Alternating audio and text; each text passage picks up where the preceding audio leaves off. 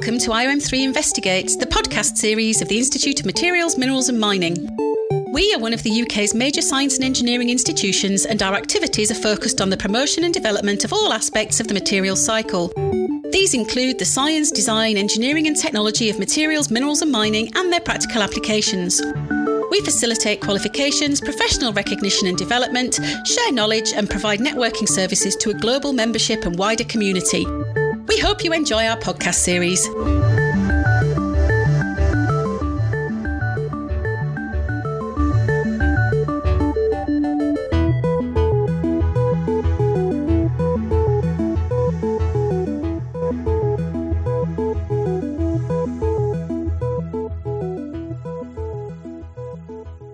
Hello and welcome to Materials People. My name is Catherine Montoya and I am a materials engineer, and today I am joined by Marie-Therese Burton and Elijah Seacrest. Marie-Therese is a PhD candidate at Lehigh University. She is studying alloy and microstructure design, and she is a National Defense Science and Engineering graduate. Eli is a jeweler and artist based in Columbus, Ohio. He's a graduate of Columbus College of Art and Design, and he makes unique pieces that push the boundaries of aesthetics and functionality. Thank you both so much for joining me today. Thanks for having us. I think it'd be really great to hear your stories about what is the material that brought us here today. I contacted you both because I see that you're both studying and working with metals, but coming kind of from huge different perspectives, but you work with them quite intimately. I've seen that this forms a large part of your practice. And so I guess my first question for the both of you is, how did you end up here? How did you end up in your current practice, and why metals? Okay, so as Catherine said, I'm currently doing my PhD at Lehigh. We actually went together, We actually went to Carnegie Mellon together for material science and engineering as our bachelor's degree, so that's how we met. And so that's sort of a little bit of background on how I got started in a PhD program. But going way back to when I was a child, my dad is an engineer as well. And so growing up, we'd always do like science experiments, building, tinkering things on the weekends. And I also did a program at the National Institute for Standards and Technology, NIST, where it was for middle school kids to get like hands-on experiments in science. And a lot of the people that actually ran those programs are material scientists. And so a couple of those programs were like making cement and learning what the different variables that you could use, like more water, higher heat to dry it, things like that. And how does that affect what your resulting material is going to look like? And then one of the ones that was actually my favorite was one of the engineers, or I think he's a scientist, one of the scientists there had put out like all these different metal samples on the table. And some of them were like household objects and some were just like a chunk of metal. And he gave us a list with like iron is magnetic and like several different like metals and the properties, and said, go ahead, figure out what they all are. And I just thought that was the coolest thing of like, you don't need to be told what it is. You can figure out what a material is by what the properties are. And also you can affect those properties by mixing them together. So that was like way back. And then in high school, I also did a couple internships at the Naval Surface Warfare Center. So I did some research on aluminum magnesium sensitization, which is where as the temperature swings, you actually get segregation of, I believe it's the magnesium, to the grain boundaries, and you actually form these cracks that you wouldn't expect. They're at pretty low temperatures and also pretty low stresses. So it's kind of a surprising phenomenon. And I was just doing a little bit of very basic research on like, what temperature do you need to have this phenomenon happen? And then after that, I started college, took some classes, thought it was really cool, did an internship at Nucor Steel. So I got to see like big scale production of actual steel that's going into, guardrails, car parts, things like that. And I thought that was absolutely cool to just see like from literally metal pieces that are getting melted down. We can melt it, we can cast it, we form it. And then I was on the galvanizing line. So I was on the final part where it's stripped and you just dip it in molten zinc. And they use that for corrosion protection. And then after that, I worked at Carpenter Technology, which is another metals company. I was in an R&D lab. And I did a couple internships there as well. Really liked it, and then realized I wanted to do more of the research side and less of the like production side. And so that's why I applied to do a PhD. So that's kind of where I'm at now. Awesome. A lot of experiences in a kind of short span. That's really cool. I mean, it's interesting. I think that pivot from going like kind of full on production, seeing things at a grand scale and then wanting to then influence them on a smaller scale. I think it's kind of interesting how that path took place. Like you saw how the small scale affects the large. You did the huge, large things, and now it's kind of going back to those roots. Yeah, definitely. I think you bring up a pretty interesting point that my first college internship was working with gigantic final scale product. And then now a lot of my work is I'm using an atomic resolution microscope. So literally as small as material scientists can go is what I'm looking at. So it's very, I really like that material science spans that whole range from literally atoms to a building or a bridge. So yeah, that's amazing. It's amazing. So I guess now that we have a bit of an overview on Marie-Therese, I'm going to pause for a moment and maybe let's find out from Eli. Tell us a little bit about your experiences. So there's actually is a lot of overlap between me and Marie-Therese, because when I was in high school, I went into the Career Center program for welding. So it was very much more of a hands-on relationship with that large-scale metal production. And from there, I went straight from high school into a job constructing the handrails that you mentioned earlier. So we did ornamental railings out of steel and aluminum, which was a lot of welding, a lot of grinding, a lot of heating and bending and twisting, and all the fun stuff that happens after it leaves the factory, after it's all made, which that was able to keep me afloat really well for about a year or so, until I just kind of got tired of working 50 hours a week and being dirty all the time and just lifting really heavy things when I'm not a very big person. So I went back to my little kid roots. Both of my parents were artists and actually ran a gallery in the Arts District in Columbus for 40 years. So ever since I was a kid, I was tinkering with stuff and working with my hands and making things out of wire and tape and just little doodads that weren't very big or impressive, but I wanted to increase the big impressiveness of it. So I went into the Welding Career Center, then went to CCAD for fine art was my major at first, which eventually I transitioned into contemporary craft, which is more of a focus on the hands-on making things, which I focused on jewelry and glass blowing, but I mostly do jewelry because the accessibility of glass blowing is not very high. I've been working with multiple different materials for a while now. I mostly like to focus with copper and bronze and silver because of the malleability and just very fluid. You can do a lot of different stuff with them. You can really stretch it out in some interesting ways. I think that's enough of my backstory and history. I mean, I think that's like a perfect segue because that's actually something I wanted to kind of ask you is that what are some of these materials that you use and what are the properties that you look for when making with them? So maybe tell me a little bit about that. Like, tell me about the kind of experience of finding, I guess, the right properties for what you want to do. It definitely depends on the piece. Are you more familiar with the mask work or the jewelry work? The fingers, rings? I saw kind of both on your Instagram and a little bit on your website, but do you make one or the other more frequently, or? I make them about the same. I tend to make the jewelry stuff a little bit more just because I'm trying to make a living and that's what actually sells. So for the jewelry, it's very simple what the necessities are. It's mostly purely aesthetic. So it's either, do I want silver color or do I want a warm color? So it's either going to be bronze or silver, unless somebody wants to pay me a lot of money, then I'll use gold. Like right now, I actually am working on some wedding bands for some friends of mine, and they're going to have me use 14 karat gold with that. So not like super high quantity, but it's very pretty and still. But one of them, the band for the man, is going to be mokumegane, which I'm not sure if you're familiar with that technique. No, what is that? Are you familiar with Damascus? Yes.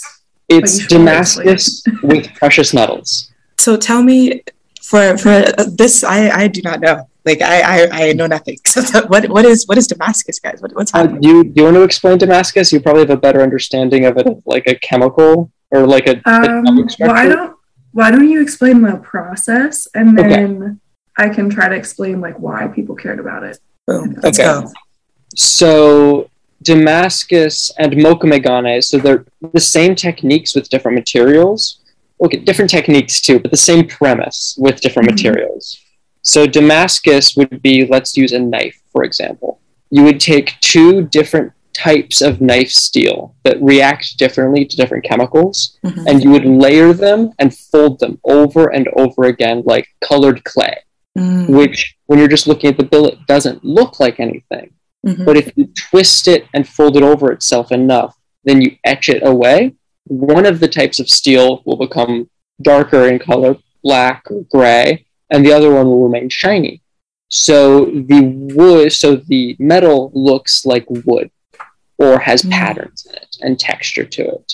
And that's inherent to the material. It's not a paint or a coating. So mokume is the exact same thing, except instead of using two different grades of steel, you would use copper, which is red in color, and silver, which is silver in color, and gold, which is like yellow in color. So you have different tones, and then you can layer it, stretch it out, fold it, twist it, mash it up, put dents in it, and grind it down, and it'll give you different effects and different colors. One technique of mokume that I've done multiple times is actually by using quarters. So just regular quarters, cleaning the hell out of them so that they'll fuse together, layering them, heating them, and smushing them. And then you can carve away, and the copper inner lining will be exposed compared to the nickel outer lining. So it'll be layers of copper, nickel, copper, nickel, copper, nickel. And it just looks very organic and interesting. Wow, that's super cool.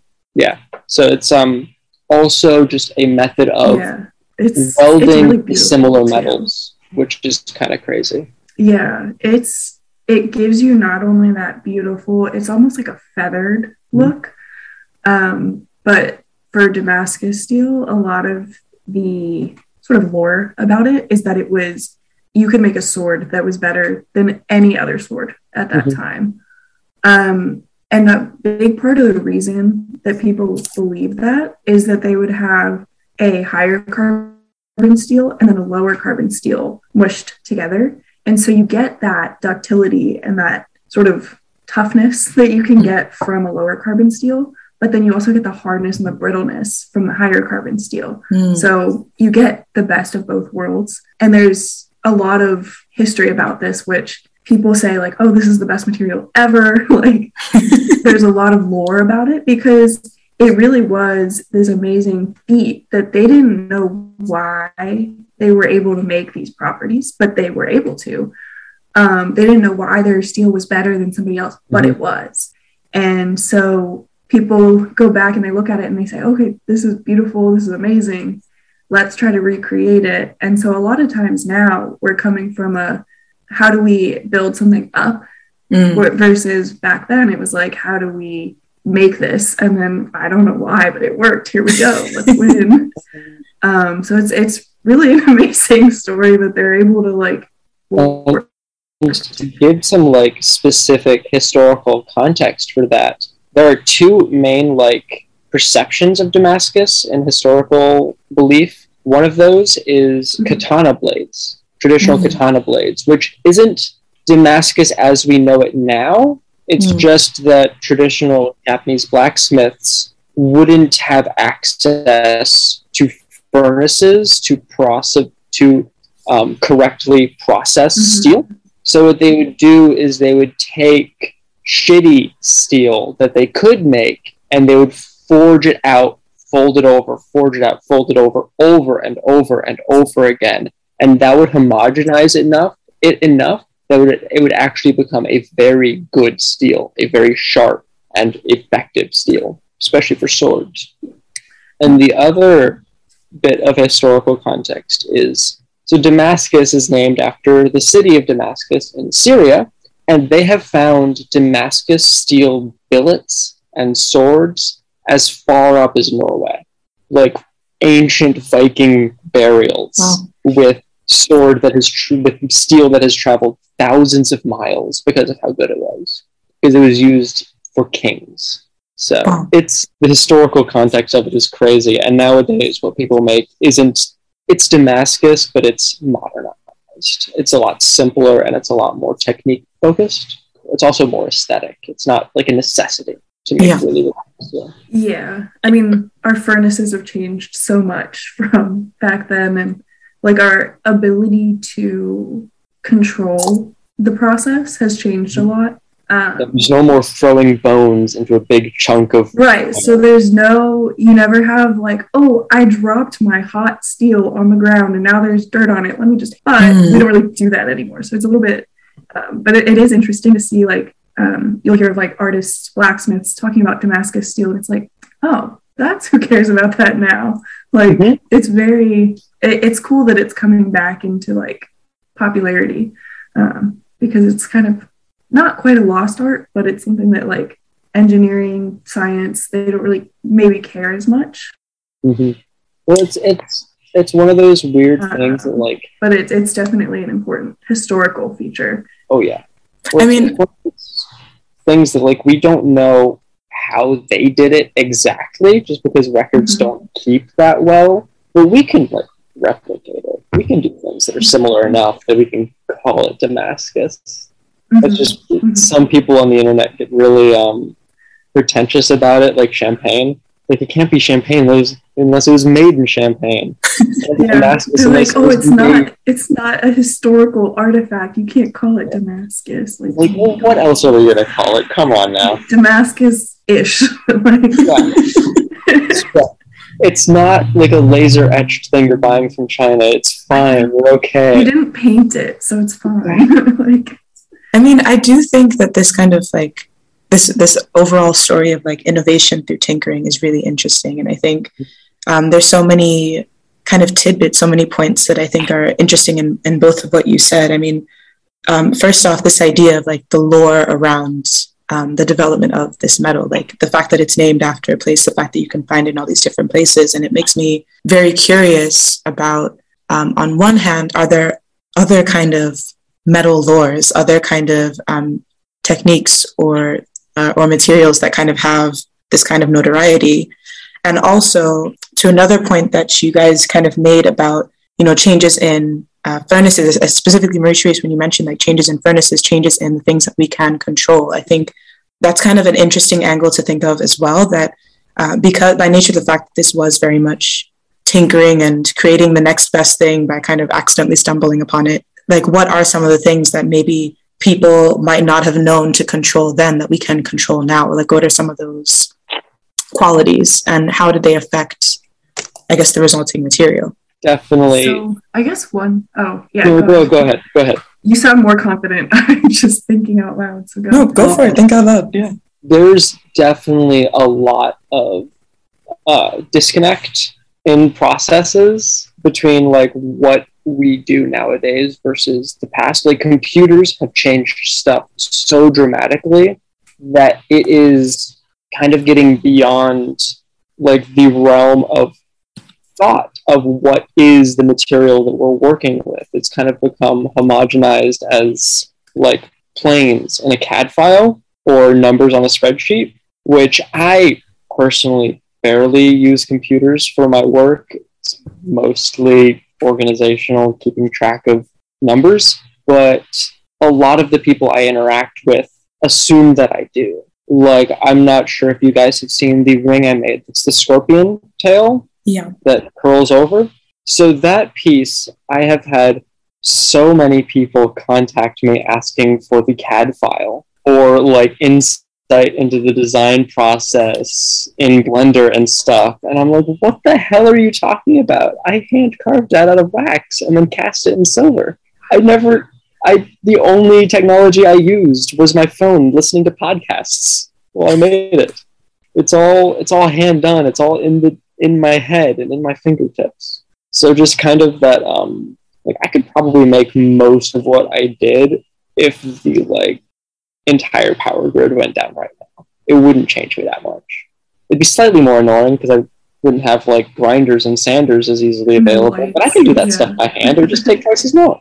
Yeah, I mean, that's definitely hugely important, just computers in general, and the power to store data and then also analyze data, that now we can do at a rate that's so much more rapid than if we had to do it all by hand.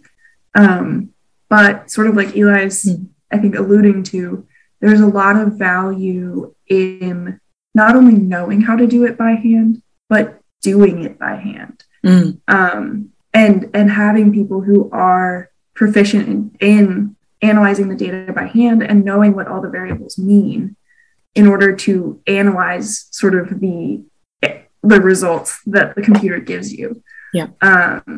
I think in material science now, one of the big things is machine learning, which is definitely useful. We put in huge data sets with, properties and process variables and compositions. Yeah. And then we can get these models to run, on supercomputers. I don't really know how that all works, but it can really learn what the correlations are.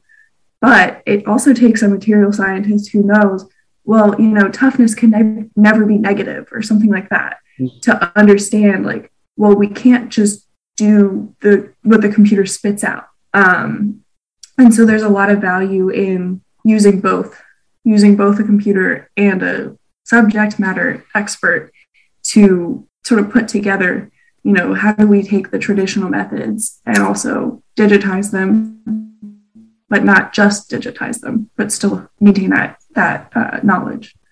And I'm actually quite curious for you, Marie-Therese. I was seeing in the kind of research that you do on high entropy alloys, which I would love if you could tell us a bit more about them. But I am kind of curious, like how do you prototype? What is your process of prototyping either materials or the kind of the processes that you're working on? So, why don't you tell us first about your progression in high entropy alloys, then we can go into more depth. Yeah. So just to sort of define, a high entropy alloy is a mixture of at least 5 different metallic elements. I guess some people do add other dopants as well, but basically it's called high entropy because your configurational entropy, so sort of essentially the disorder or the uncertainty in randomness of orientation, like position of atoms in a crystal lattice. So you might have, instead of an ordered lattice where you have an iron atom here and then let's go with chromium here. You half the time you have iron here and half the time you have iron here, half the time it's chromium, half the time it's chromium, and you don't know which is going to be where throughout the whole material. So that's why the entropy is higher. I don't know if I explained that very well, but basically the big is that most traditional materials have 1 or maybe 2 major components. So steel is, 80+% iron most of the time. And then sometimes it has like 15% chromium and things like that, but it's mostly iron. Nickel, it's mostly nickel. You might add some copper in there, but it's mostly one metal. And then even with like bronze and brass, they're, mostly copper and nickel, copper and zinc. Is it nickel? Copper and tin, sorry. Copper and tin and then copper and then zinc. But with high entropy alloys, you might have 20% iron, 20% chromium, 20% cobalt, and so on. And that really changes your properties because you're not really working in this tiny section of the phase diagram. You're working in the middle where nobody really has thought to use that until about the early 2000s. So that's why there's a lot of sort of rich research into those metals that we don't really know that much about because we never really ventured that far into the phase diagrams. But yeah, so there's a lot of different ways you can make them. You basically are trying to mix things that if you don't mix all of them together sufficiently, you'll form a lot of different phases usually. So typically what most people do is arc melting. And so you're going to melt it with like a plasma beam. And it gets really hot and you can mix it. And it also cools really quickly so that you're quenching past the formation of like intermetallic phases or any other ordered phases. So that's one way. Yes. And sorry, just to add a little bit of context as well, can you define what you mean by a phase in this context? Oh, right. And like phase diagram. I forget that people don't have them everywhere. So phases in like middle school, you usually learn solid, liquid, gas. You might learn plasma if your teacher's really cool. But mostly those are the three that we kind of talk about. Within solids, you can actually have different ordering of the atoms. And so that's, as long as you have a consistent, symmetric, repeated unit throughout this whole, chunk of solid, that would be a specific phase. So, for example, I keep going back to iron because it's like one of the more basic ones, but there are two solid iron phases. So one is face-centered cubic, and that means that if you imagine a cube that has, what does it have? 8 corners, right? Mm-hmm. Yeah. Yeah, okay. It's a Sunday. 8 corners, and you imagine there's an iron atom on each of those 8 corners. Then there's also an iron atom. This pen is not helpful. There's an iron atom at the center of each of the faces as well. So that's called face-centered cubic. And you have that repeating unit over a long range of order. And so that's an FCC, face-centered cubic crystal, or the phase is defined that way. And then also you have body-centered cubic iron. So you have an iron atom at each of the corners and then one in the middle of the cube. And as long as that's repeating over the whole structure, that would be the BCC phase. And they occur at different temperatures, different pressures as well. So you can kind of map out based on the temperature or the pressure. Usually people don't use pressure now for solids because it doesn't really matter, but some people do it. And sometimes it's necessary, especially for like gases. So you can map out temperature and composition, for example, and you find out what phases are present at each of those sort of variable units as you move across temperature and composition space. And that's what we would call a phase diagram. You write it down, you say, okay, at 727 degrees Celsius, we know that iron with enough carbon in it will have what's called the eutectic temperature. So it's going to melt, it's going to form a mixture of liquid and solid at that point. But yeah, so that's kind of, I don't know if that was helpful or if that was more confusing. I got you. I understood. Okay, cool. I probably picked a more confusing diagram than I should have. It's fine. I think it made sense. Yeah. It's so complicated atoms stuff. But, once it's macro scale, it's not like most people are looking at the atom. So most people would use a phase diagram to understand, like we know that FCC metals tend to be more ductile, BCC tend to be more brittle. So for a certain application, I might look at this phase diagram and say, I want to make sure I have ductile steel. So I want to stay in that FCC sort of phase range. That's also a lot of like going back to Damascus and knife making. That's the balance that knife makers are trying to achieve with getting that brittleness and that ductility balanced, because the brittleness allows for a sharp edge, but if it's too sharp and too brittle, it'll shatter. And ductility is a durable blade, but if it's too durable, it won't have an edge and it won't cut anything. So that's a very fine line and a very delicate balance that you have to achieve. So that's like kind of the practical aspect. Yeah, definitely. And then when we talk about brittleness and hardness as well, I actually am not super familiar with like blade smithing, so I think you'd be more helpful with this. But I think you typically want it to be hard, but the brittleness isn't as important. It's the hardness, right? It's kind of one of those things of like brittle and hard are very parallel. Like they're not exactly aligned, but they're parallel enough that in practical means, it doesn't matter. So you want it to be hard, to have a very high hardness rating, but just enough like in internal and inert ductility to not be brittle. Mm-hmm. Okay. So that's also part of why Damascus can be really helpful, is if you use the two different types of steel, you can use one that's more durable and one that's more hard. Mm-hmm. There's also, so I share my studio with a couple of blades. They made a few billets of Damascus over the past couple of weeks, so this is all like very fresh in my head. But one of them, I'm trying to remember what the technique is called. Can't remember exactly, but it is not exactly Damascus because they're not like twisting and cutting it and making the patterns out of it, but they are just having a sliver of really, really high carbon steel in the middle, mm-hmm. and then 2 layers of Damascus on the sides that are more lower in carbon. Mm-hmm. So you have the really brittle, that if you only used the really brittle stuff in the middle, it would be a terrible knife. It would probably shatter really quickly. But it's very, very sharp. But then having the sleeves on each side takes all of that stress and is kind of like a sink for the shocks that run mm-hmm. through it. So it all balances out, even though it's not mixed homogenously.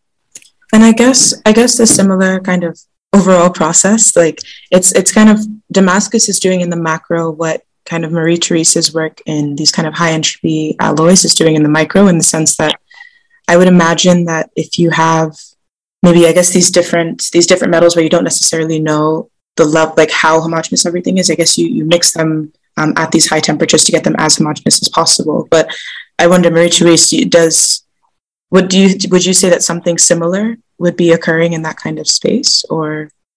Not quite. I'd say that Damascus is a lot more like microstructure control. Okay. So when we're doing a high entropy alloy, we typically want it to be a single phase. Right. And so in Damascus steel, I think you only have 2 phases. You might actually have a few more. But you think of having that lower carbon steel, which tends to be austenitic, mm-hmm. Or FCC. And then the higher carbon, I cannot remember what it was. I think it has more cementite in it, which is iron 3 carbon, but I'm not positive. But so you'll have 2 different phases that you're putting together, and you're layering them so that those interactions between the 2 phases can sort of compensate for deficits in one if you only had one. Excuse me. So a lot of times when you're designing like a full material, not just a single phase alloy, mm-hmm. you may want just a single phase. Or you may want to have, a certain ceramic phase also form in your metal, because that's called precipitation strengthening, actually. So you can have like the FCC metal phase and then form certain types of carbides by exposing your metal to a carbon atmosphere when you anneal it, and forming these carbides that are really strong, really hard, and really brittle by themselves. But in this matrix of a more ductile metal, that can actually be really beneficial for the strength. So I'd say that's a little bit more similar. Is that process like case hardening? I don't know what case hardening is.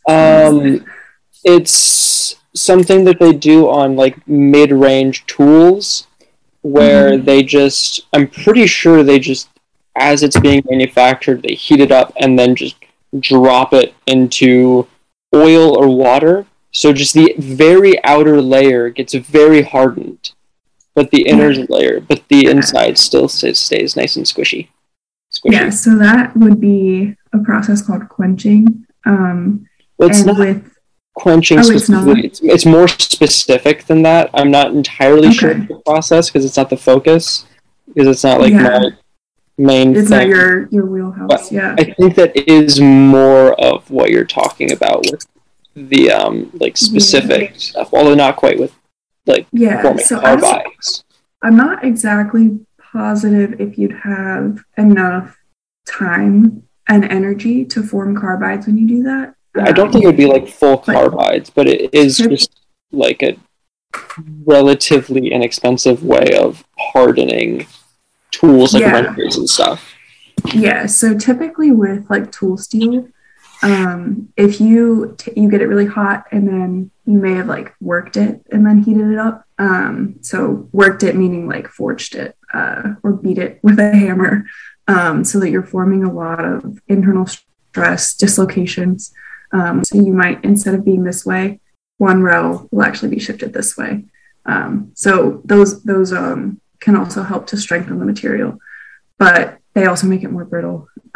So you don't always want them. But when you heat it up, that helps them to relax and get back to sort of a less stressed state, which can be good. But then when you cool it really quickly, you're actually sort of freezing in what's called the martensitic structure. So it's not quite the BCC phase of iron. It's a little bit more stressed than that. So it's typically a lot harder than the austenite or the FCC phase.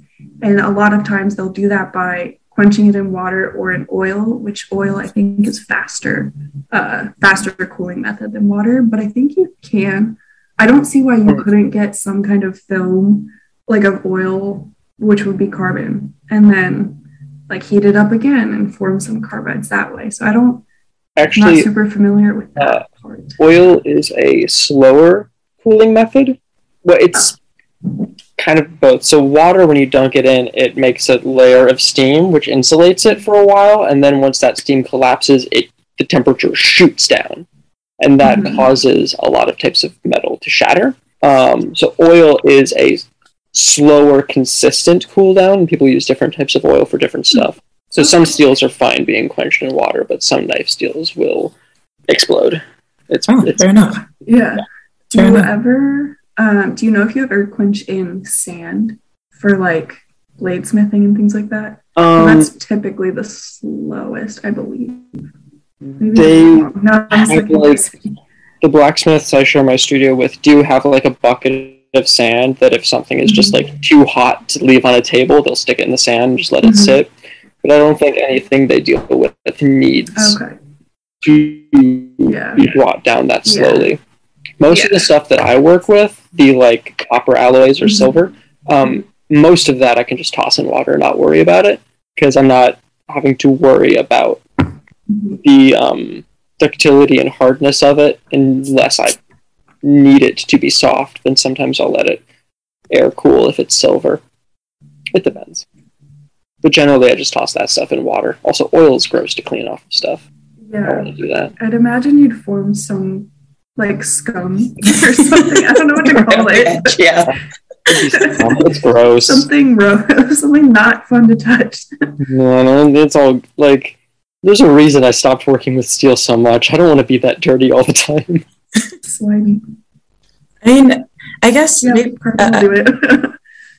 a question I kind of have for each of you is like, what is, I guess, a dream project you would like to work on, or like what is something that you see your practice working towards? Seeing some of your kind of previous works, kind of Elijah, seeing how these like larger full body structures and the movement have started to evolve has been really interesting. Whereas Marie-Therese, I saw that kind of your undergrad paper where you were focused on one high entropy alloy system, and then kind of the next thing would be, I believe, was looking at how you can start to look at tools to design these high entropy systems, these more like computational tools. To now we're looking at more of these kind of tools for developing these systems. Please correct me if I'm wrong. But I kind of had a wonder if you yourself are looking to develop a high entropy system of yourself, or if you're looking more at developing the tools to create them.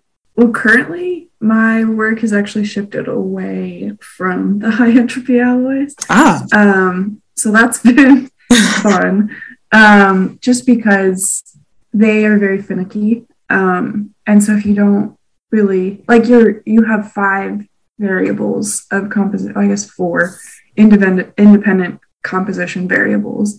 And, if you don't keep your process really clean and you get oxygen involved, and then you form an oxide that's more, that has like a higher affinity. So like chromium oxide, for example, is a pretty strong bond. You maybe are taking that component out of your other system. And so they're very finicky with process control. especially in the way that I was doing them, I typically was using a process called mechanical alloying. And it's where you take metal powders in, basically, if you think of like a paint shaker with little ball bearings in it, shake it really fast. And it breaks apart the particles and it cold welds them together. And then you can like sinter it or press it and then sinter it sort of like a ceramic. There's a lot of like dirt involved. Well, not real dirt, but like there's oils, there's, when you have a powder particle, it has a lot of surface. Yeah. And so if you expose it to oxygen, nitrogen, hydrogen, you're going to form all these different oxides, nitrides on the surface. So it was a pain to deal with those. I've worked on a bit of a more simpler system now that's more of a nickel-based, almost sort of more traditional type of alloy. But I think overall, my shorter term goals are to get a lot better at electron microscopy so that I can actually characterize what I've made. Yeah.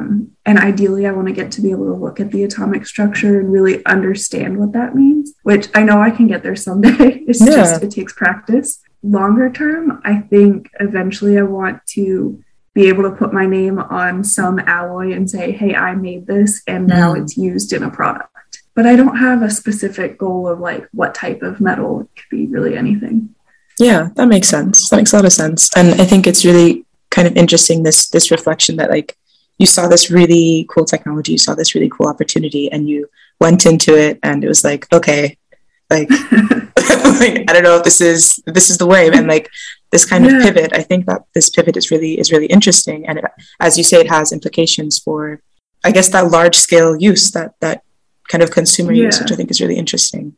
Yeah, like I don't think high entropy alloys are bad by any means. No. I just think that, especially being a graduate student where I really only had a career of, 2.5 years post-college, like I think that jumping into the deep end, while it seems like a fun thing to do, can be really hard. And it makes a lot of sense that, especially when I have like formal mentors, formal advisors, to take risks, but not take so many that I'm overwhelmed, and try to sort of build up instead of throwing things at a wall and then seeing what sticks. So that sort of explains the pivot. No, that's a really good way to look at things, I think. Yeah. And Elijah, tell me a little bit, or Eli, rather, sorry. Tell me a little bit more about where you see your work going. Well, first of all, I just want to say that I'm sure making high entropy alloys also makes a lot of slag. So that sounds painful, really painful. Like I've tried. Fortunately, we don't melt them in our lab. We just sinter, so we don't have slag. But yeah, okay, that's nice, but still just a lot of just slabs of. Well, that didn't work out quite right. Yeah, I've been there plenty of times. Yeah, I have a drawer of samples. Oh yeah, I'm sure metal is hard. It is, but it's better than ceramics. It's better than polymers. I love polymers. No, it's fine. I get it. They confuse me. You say better than ceramics, and all I can think of is just getting my hands dried out by the clay on a throwing wheel, and I'm just like, just completely different. Is this going to be a whole thing about how different materials people are like, oh, these other materials are like super, like, oh, like, I cannot do it. We're very picky people. We are, because we spend a lot of time staring at the same thing all the time, you know? Exactly. Dream projects for me are like, so let's start talking about like the more mechanical masks, that aspect of my work. I want to do those bigger and more complicated than ever, which I have been kind of working towards lately with making like gears out of wax and then casting those in bronze and having them interact with each other, which I've actually got a few sprues few things ready to cast this week. So that should be, I've got a few different plans for making those mechanical masks all really big and complicated. Like I've got one concept bouncing around in my head that uses this round profile chain. So if you twist it on one side, it twists on the other. So to have just a fan of things that go up and down with the mechanism, with the movement of it. That is amazing. Ooh. Whoa. So that, we'll see if that works. It might just end up hurting my face. We'll see how it goes. Fingers. I mean, that's when you can use a polymer. Just put a little pad on your head. Oh, there we go. There we go. There we go. I've had to resort to that a few times, or like just little pads of leather, just something. Ooh. Yeah. Oh, leather. Yeah, eliminate the need for. I'm so sorry, Catherine. Gosh. Oh, now we're going to the biopolymers. Oh, Therese. So I powder coat a lot of my work, which is like a really fine, dry pigment, like polymer that you then bake on. And I bought an oven used from Habitat for Humanity specifically for that reason. And in one of my videos, I was like, I use this oven only for this because it's plastic. I am baking plastic. I'm not going to use it for food. And then I got people in the comments being like, oh, I use my home oven for Sculpey all the time. And I'm like, you're poisoning yourself. You are poisoning This is so stressful. There's a reason we don't eat in lab. Oh, true. Pushing the boundaries of what's mechanically possible. Do you cast all of your parts, or do you ever like machine them? I don't really have access to much machining stuff. Most of what I do is cast and hand finished. So I will carve it in. Are you guys familiar with the Lost Wax casting process at all? I am not. Please do tell. The process involves, this is the guy. The scorpion ring. All of this was initially carved in wax because it's a lot softer and a lot more easy to work with, and you can like melt it with a little heat pen and it's fine. You can't do that with silver.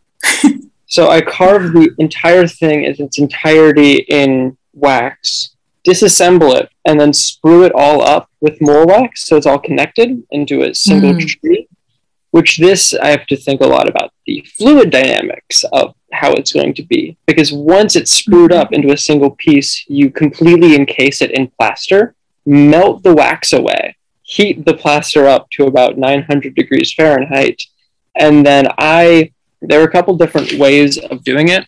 You can either put the flask with the plaster in a vacuum machine and then melt up the metal and pour it into the hollow cavity and have the vacuum pull through the stone, and that will pull all of the metal into every little nook and cranny, every crevice. But I don't like that method very much because it's finicky, and if the seals aren't quite right, then it's just not going to go very well. It's really limited with how intense and complex stuff it can be, even though you can do larger scaled stuff, because the other option is putting it in a centrifuge. Oh, so you can centrifuge molten metal? Wait, sorry. That's crazy. I'm sorry. So you put the flask in a spring-loaded centrifuge with a crucible right next to it. You melt the metal into the crucible and then release the centrifuge mechanism, so the entire apparatus gets spun around and around, and the molten metal gets thrown into the flask with the plaster and holds in place that way. And it just keeps spinning until it cools down enough that you can set it aside. And then before it cools down completely, you dunk the entire thing in water, and the water will go into the plaster, boil and bubble and chip it away. And that's how you get it out of the stuff. And then from then you just have to cut it up and clean it up and put it all together, and you get this guy, which you can see like the amount of detail. Yeah. There's like, so that was all a single mold. Yes. Or like a single cast all at once. Just like separate pieces. So then I had to take it all apart and like hollow out or like grind out the openings for the hinges and stuff, because when you put things through the casting, it'll shrink by like 4%-ish. So like if I have a 2 millimeter hole, then it's going to be just a tiny bit under 2 millimeters. I have to go through with a 2 millimeter drill bit and just ream it out a little bit. Fix it up. Just fix it up. That's crazy. For our listeners who are listening and not watching, this piece, this kind of scorpion ring, is on Eli's Instagram, but to see this like moving in life is really, it's just crazy because there's a bunch of small pieces all held together by these tiny little screws, and there's a lot of detail going on. It just moves as he bends his finger. It's super cool. Yeah, this is 1, 2, 3, 4, 5, 6, 7, 8 separate cast pieces that are held together with brass tube rivets, and the chain is a brass chain that runs the length, and up here is a tiny silver screw, like 14 gauge wire, and then down here is another brass screw that holds it in place. Wow. So I can also disassemble the entire thing if I need to. Which is great for like the ongoing life of this piece, that it can continue to, that's true. That's awesome. Worn this thing every day for the past 6 months, and it's gotten dirty. Mm-hmm. Like it's solid. It's a solid thing. I think it's going to hold up really well over the course of its lifetime. Yeah. Or over the course of my lifetime. I mean, this is about 3 ounces of silver. Oh my goodness. It's also pretty heavy, especially for a ring. So that is the lost wax casting process, which also the centrifuge that we have at my studio. But this thing is completely open, completely exposed, and vertical. Oh my god. Vertical? What? I didn't even know they made vertical centrifuges. It's so stressful. I didn't either. What did Catherine, do you remember the Sharpie? Oh, the Sharpie machine? Oh god. Oh god. Yeah, I didn't know that they made vertical centrifuges either. Like that thing, it's crazy. They haven't been made since the 70s because they are scary. Because it seems dangerous. But I mean, it works. I could see why they use them, as insane as this is to me. So I guess it's good.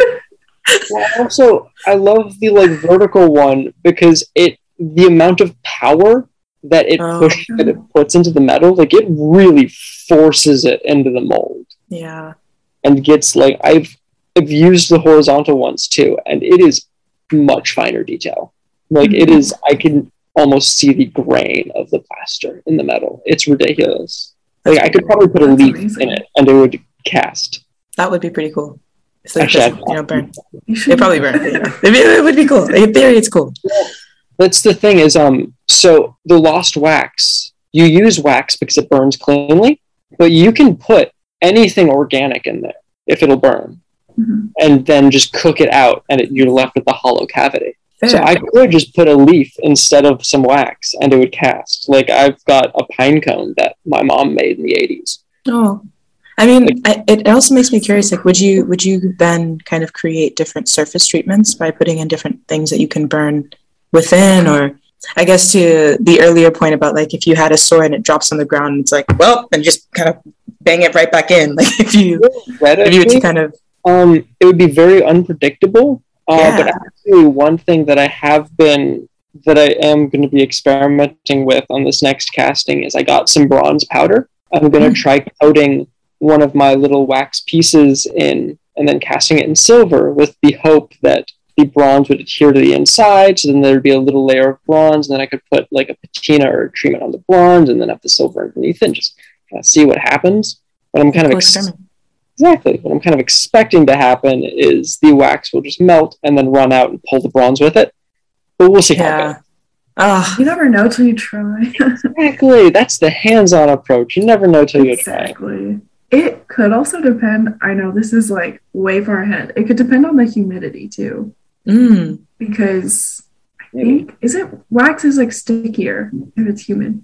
Well, the wax I'm using is a pretty it's this very specialized wax. Okay. I actually use 2 main types. There's carving wax, which is as hard as a plastic, and it melts at about 250 degrees. Cool. So it's a lot more durable. This was all carved out of that, which is why I was able to incredibly fine detail out of it.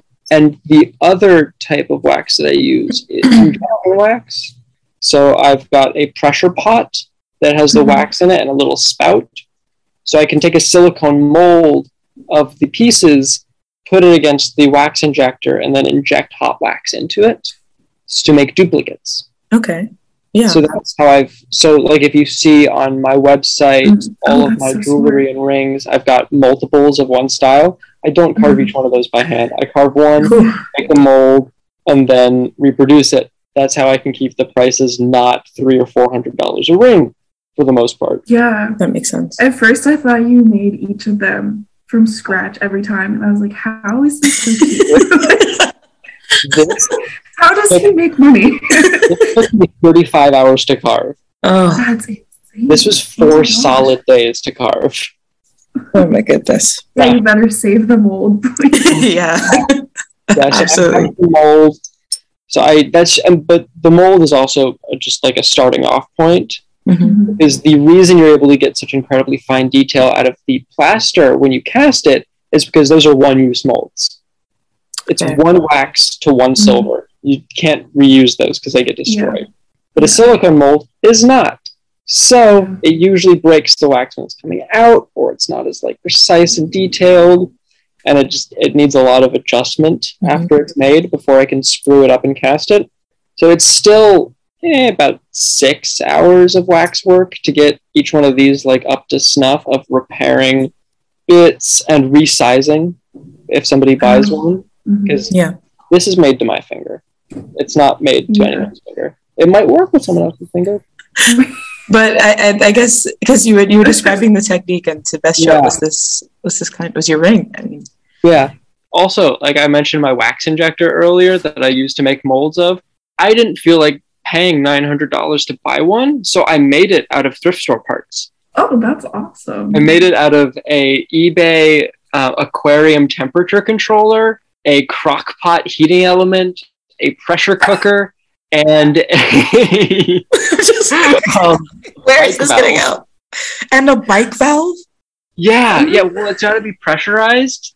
So I've got like Oh a my bite. gosh. So That sounds like you go 12 boop, boop, boop. It just goes boom because it's like That's what I was doing, but now I automated it. So now I use one of those little 12-volt emergency car tire inflators. oh my goodness. It's literally made of effective. junk. It's Wow. literally made of junk, but it works. Wild. Just making little elements for the masks, like hinges and bits that hold the wire, hold everything to place, and using gearing to reverse directions. Because all of the masks function on like a seesaw lever mechanism. So it's like the pivot is out here, and then I pull down on this side, and then it goes up on the other side with my jaw. So it's like, yeah.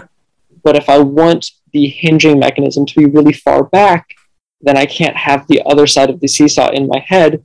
So I need to use gears to get it reversed. So it'll do that kind of a thing. Ooh. Which Yeah, I did do recently, and it worked really well, but I need to keep on furthering that experimentation and working on that. Yeah. And also I've been experimenting with different alloys to get different effects with those masks as well. Talking about Very actual exciting. conversational stuff. Been working with pure copper, bronze, and brass, which each one is given very different properties. I like my favorites have been bronze and brass to work with mostly, because brass has a good amount of springiness to it, while the bronze is just a lot stiffer. Like the copper often will deform on stuff, but it's really good for getting aesthetic details and twists and holding pieces together. So if I have 2 pieces of wire side by side, wrapping the 2 pieces in copper to make the joint stronger. That's interesting. When you do something like wrapping the joint with the wire, do you like heat treat that after, or is that sort of the final step? All of the connection points are actually tin soldered. Okay. So it's So that not, makes them final, like more rigid at the end. and it's not like the strongest bond ever. Like each individual kind of point of contact could break if you tried, but the masks work because each one has between 300 and 500 joints. Oh my gosh. Yeah. So you So- need some flex there too. Yeah. So there's a lot of, it's like a lattice. It's like a web. So there's a lot of little points that hold it together. Yeah. Yeah, it's very fun. And it's also part of the reason that's part of why I don't like to silver solder the masks, is because there's so many joints, it would just take forever to heat the metal up to a much higher temperature to get silver to flow, even though the joint would be stronger. Also, because heating it to that high of a temperature would anneal the metal too much. Yeah. And that would make a lot of the lattice flex in ways that I don't want it to. Yeah. Like just heating, just tin soldering, heating it up to like 450, 500 degrees doesn't affect the bronze or the brass at all, and they still remain very springy. Yeah. It does affect the brass a little bit, but not the bronze. Yeah. So I guess with all this in mind, but I just want to thank you guys so much for taking the time to speak with each other today. Yeah, it was a fun refresher of things that I haven't thought about in a technical sense in a long time. Yeah, it's been really great to talk about things that I don't get to talk about. Thank you guys so much. Really and truly. I think this has been great. We've got health and safety, we've got some great jargon, we've got all kinds of alloys and techniques. I mean, this has been really going to be so lost. We're like, what is going on? I know. Oh my goodness. Yeah. When you edit it. Materials People, episode 1. Thanks for tuning in. Latrice and Eli, thank you so much for your presence once again.